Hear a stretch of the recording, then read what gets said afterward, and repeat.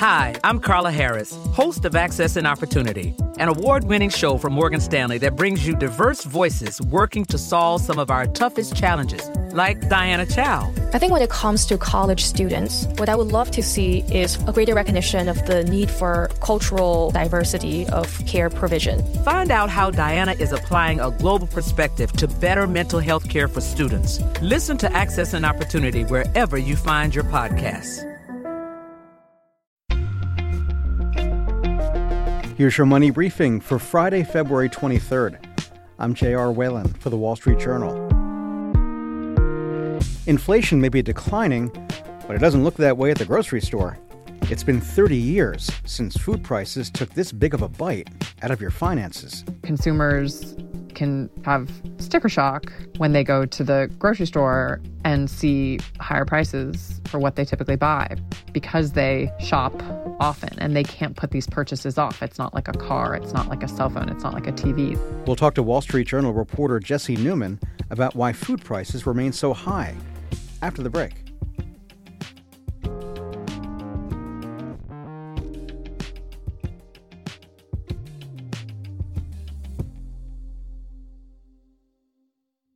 This podcast is brought to you by Alex Partners. Businesses have long had to cope with the impact of business cycles. Now they must address not just cycles, but cyclones. Storms spin up seemingly out of nowhere, irrespective of the ups and downs of the overall economy. Read what global executives are doing to mitigate these risks and seize their opportunities in the 5th annual Alex Partners Disruption Index, online today at disruption.alexpartners.com.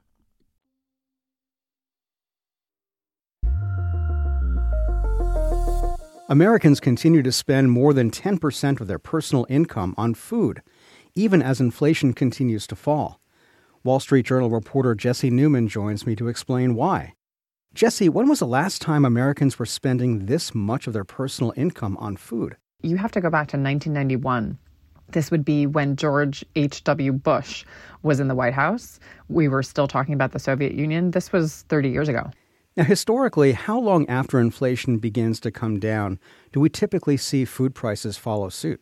So it's actually pretty rare for food prices to come down once they've gone up. It's just whether you're talking about restaurants or grocery stores, the old adage, what comes up must come down, that just doesn't tend to be the case for food prices.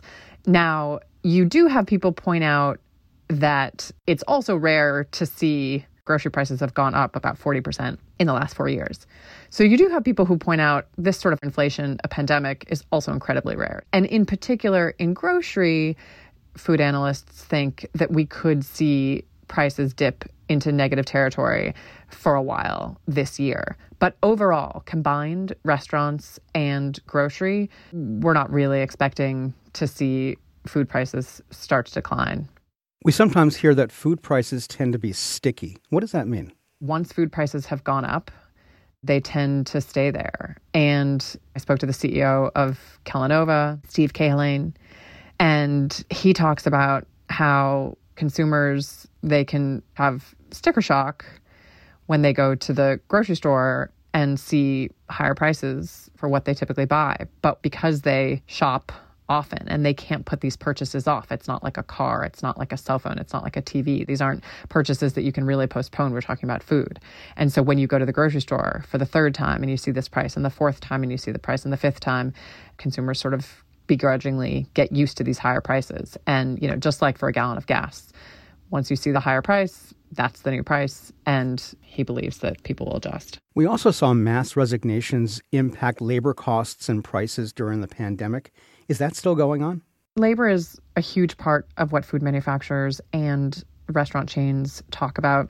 They say wages have gone up. Skilled workers are a lot more expensive to hire today than they used to be. Some folks pointed us to skilled workers like mechanics. They said a lot of these longtime staff at food plants retired during the pandemic. And now to hire a replacement, to hire a mechanic is significantly more expensive.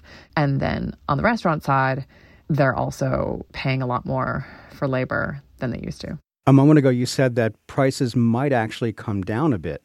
What would bring those prices down? Companies are starting to offer more promotions. They're starting to offer more deals, offer more discounts.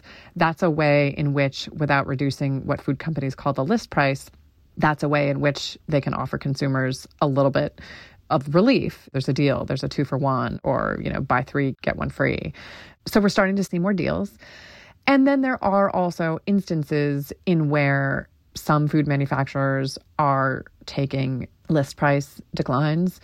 For example, this would be sort of single commodity goods where companies have seen a reduction in their own costs and are passing through those savings to consumers. For example, we've seen companies reduce prices on coffee and on margarine because the underlying costs that they are paying for coffee beans, for vegetable oils, those are coming down. But these are on really specific items, and your typical packaged food that has a lot of ingredients, a lot of packaging, much more complex formulations, and also at restaurants. Like in aggregate, there's not a sense that consumers are going to see much relief overall.